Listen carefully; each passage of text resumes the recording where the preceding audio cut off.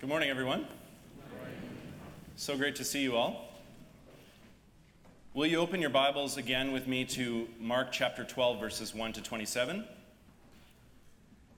And as you do so, if you are considering introducing Jesus to a friend who doesn't know him, or if you yourself are just here this morning or watching online and you're curious about Jesus, but you're not sure what to make of him, I can't think of a better passage than Mark chapter 12 to introduce someone to Jesus.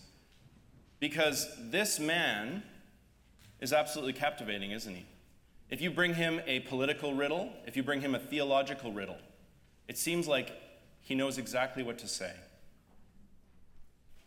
And our theme today is authority, Jesus' authority. Where does it come from, and what's it for? So let me remind you where we are in this gospel. Last week, Jesus entered Jerusalem in this dramatic fashion. People waving palm branches and saying, "Hosanna in the highest, blessed is the coming kingdom of our father David." So that Jesus' identity as the Messiah, as the king, was now out in the open, on full display, after being concealed for so many chapters. And then Jesus made a very public display in the temple, driving out corruption and false teaching with strong words and actions. Do you remember this from Mark chapter 11? All of this led to the religious authorities, the chief priests and the scribes and the elders, demanding at the end of chapter 11, "By what authority are you doing these things? Or who gave you this authority?" And Jesus' counter-question to them made it clear that his authority comes from heaven, from God himself. He is the king, the son of David. He is the Lord, the Son of God. But what we find in chapter 12 is these religious leaders refusing to acknowledge Jesus' authority. In fact, not just refusing, rebelling against his authority, opposing him, looking for opportunities to arrest him, verse 12 in our passage, seeking to entrap Jesus with a series of tough questions and riddles. Now, of course, authority can be a dirty word.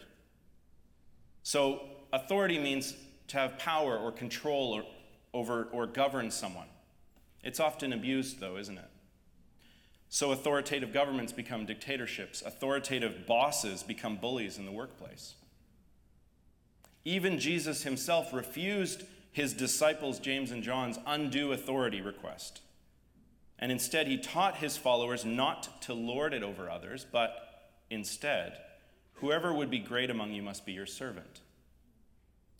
So we chafe against authority. We rebel against it even. But it's impossible for me to live without someone in charge. So rejecting one person's authority means either accepting another person's authority or setting myself up as the ultimate authority, which is usually my preferred way of living. So years ago, I was driving, and I saw a shortcut, but it involved, I needed to turn left onto a one-way street going the wrong direction. So I did it. And suddenly, a fellow in a car started waving at me and motioning me to turn around and go back. And I ignored him. And then he turned on his red and blue flashing lights. And he motioned for me to pull to the side of the road. And I didn't ignore him anymore. That story had a happy ending, actually. If we have time, I'll tell it to you. But in some way, Jesus' authority, which has been hidden for so many chapters, is now on full display.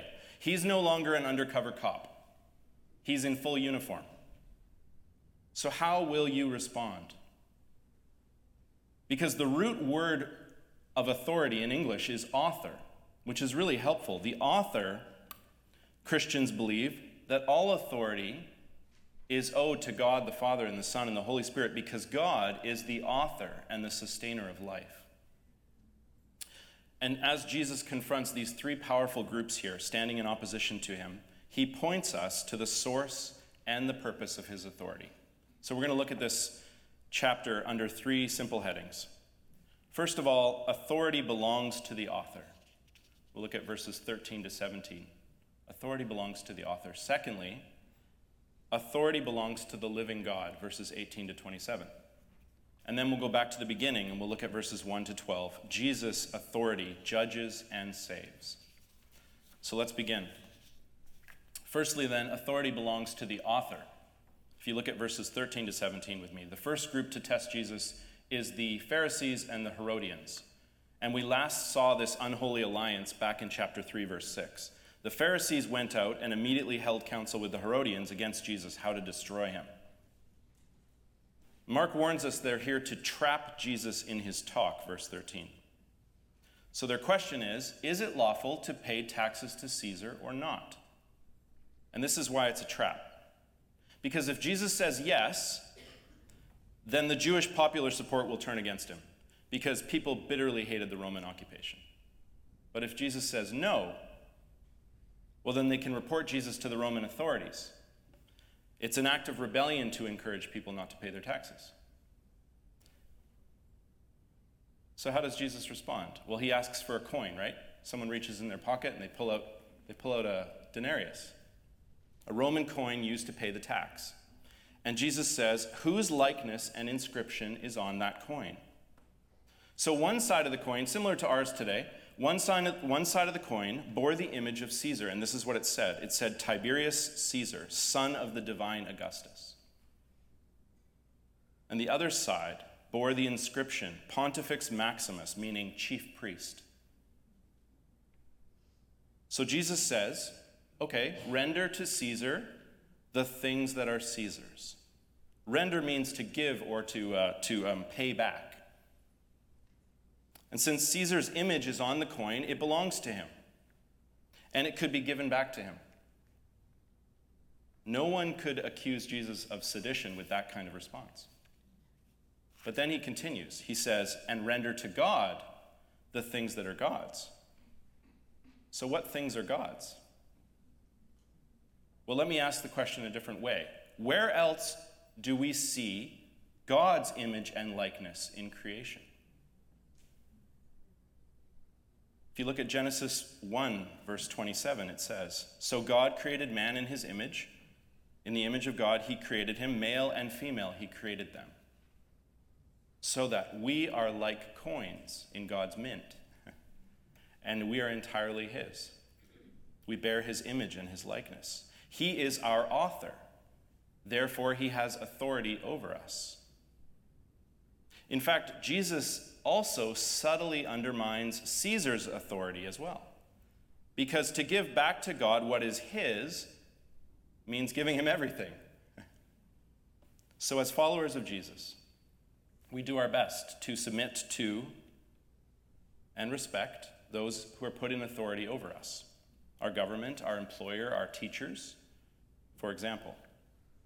However, this authority cannot allow us to act immorally, to disobey God's commandments, or to go against our Christian conscience.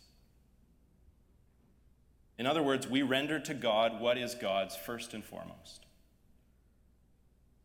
I think you all know that we've had opportunities to put that into application in the last few years, haven't we? In doing so, we declare, I'm not my own authority, Jesus is Lord. Jude 1, verse 25. To the only God, our Savior, through Jesus Christ our Lord, be glory, majesty, dominion, and authority before all time, now and forever. So firstly, authority belongs to the author. And secondly, authority belongs to the living God.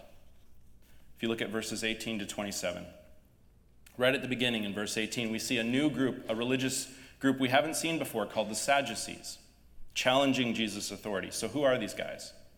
Well, they're Jews. They're from upper-class families. They're wealthy and they're worldly. They're what we would call theologically liberal. They rejected the supernatural. They denied the existence of angels. And as Mark tells us, they denied the resurrection of the dead. So they bring a riddle to Jesus designed to make him look foolish. One woman ends up marrying 7 brothers during her life. So whose wife will she be in the resurrection? Jesus. That's kind of their tone, right? And look at verse 24, how Jesus responds. Jesus said to them, is this not the reason you are wrong, because you know neither the scriptures nor the power of God?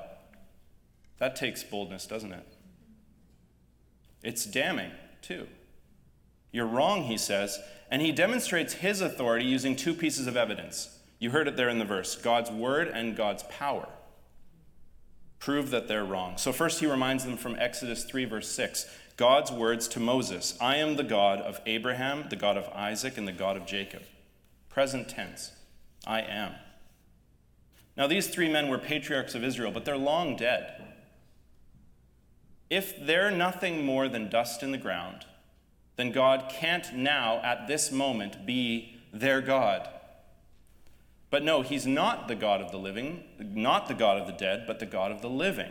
You are quite wrong, Jesus says. So that these patriarchs are with their author and creator as we speak, just as Moses appeared with Jesus at his transfiguration. Authority belongs to the living God. So that when we rebel against God's authority, we rebel against both God's words and his power. And Jesus elaborates on this resurrection power in verse 25. Have a look.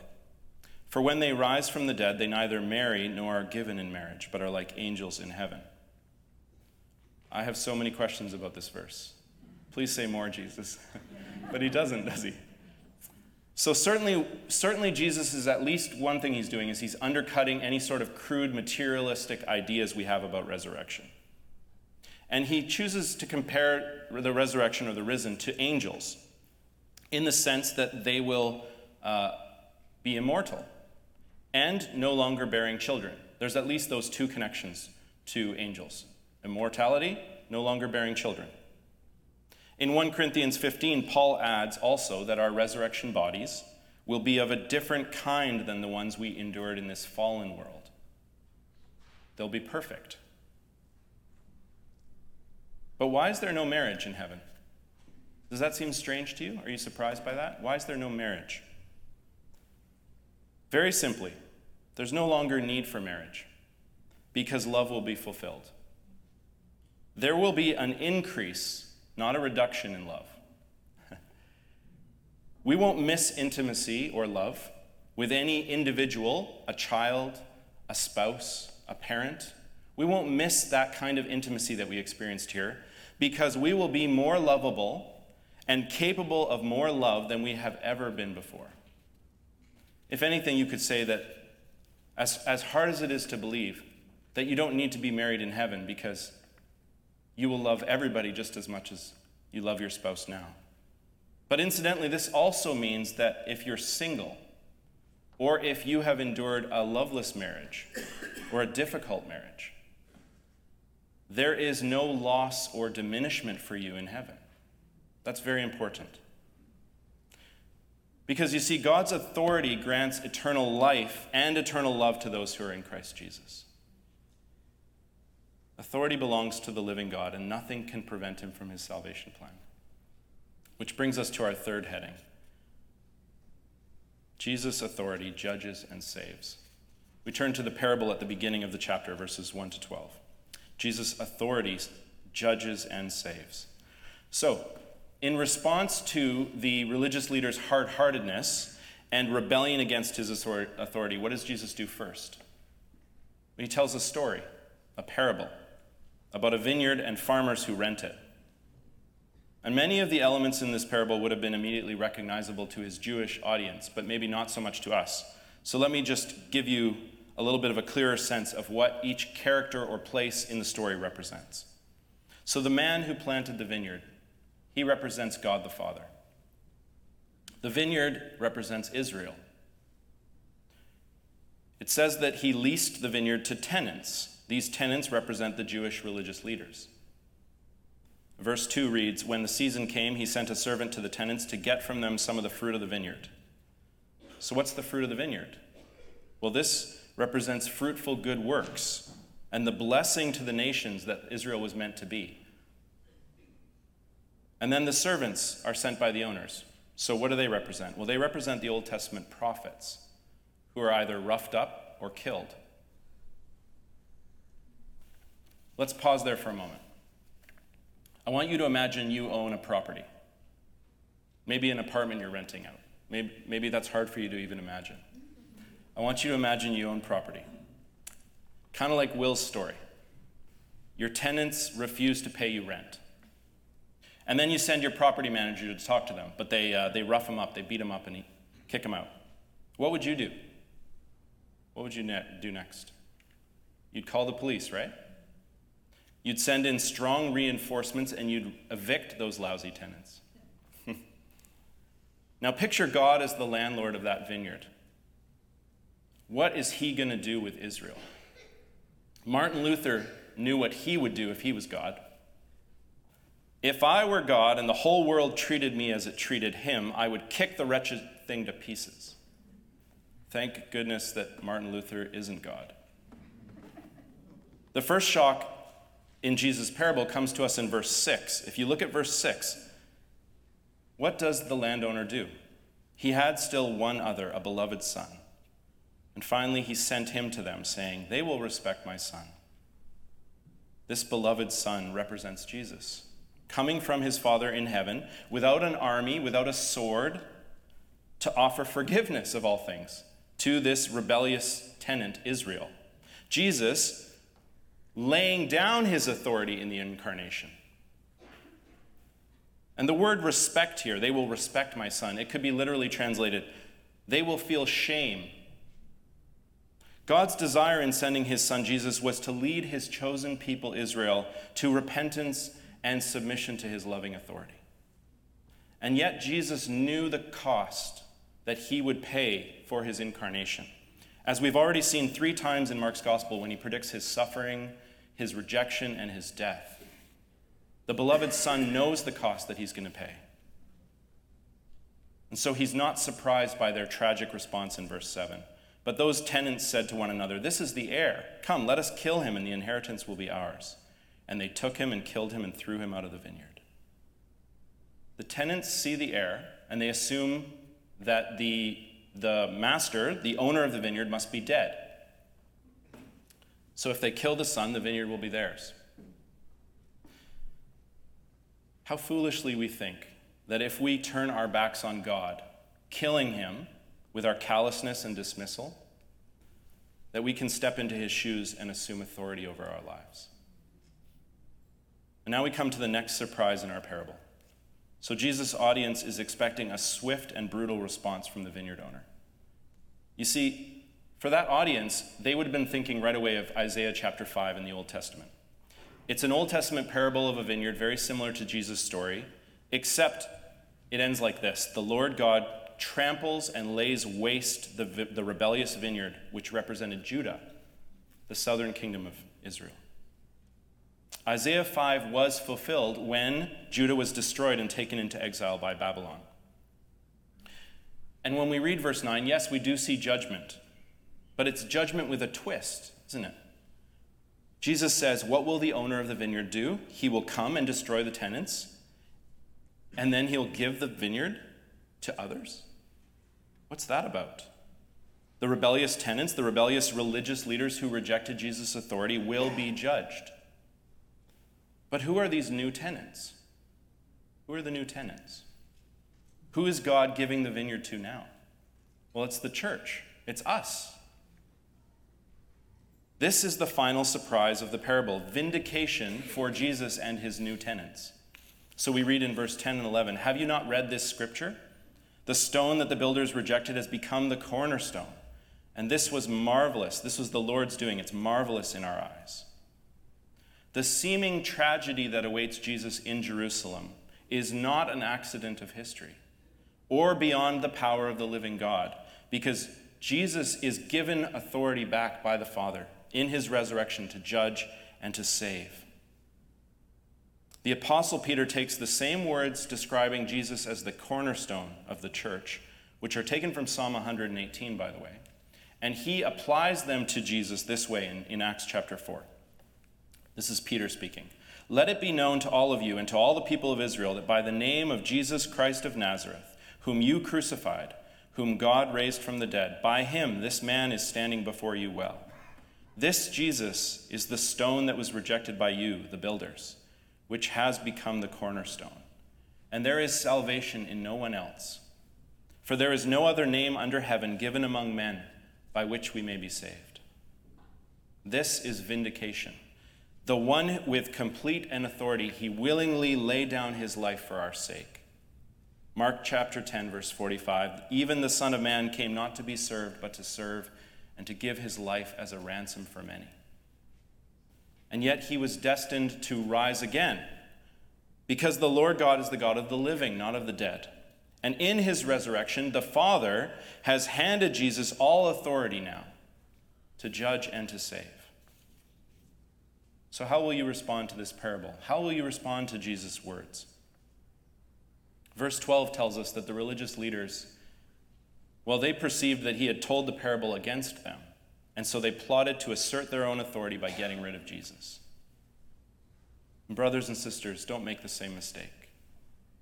Jesus' words are inviting us to respond in at least two very simple ways. First of all, remember that we are renters and not owners. And I know that for many of us living in Vancouver, that's quite easy, isn't it? We are renters and not owners.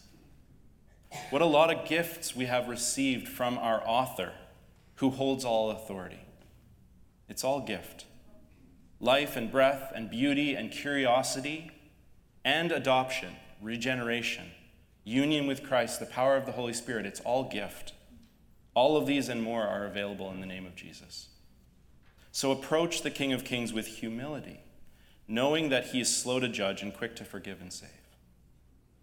And secondly, respond by bearing fruit in the vineyard. This is the vineyard.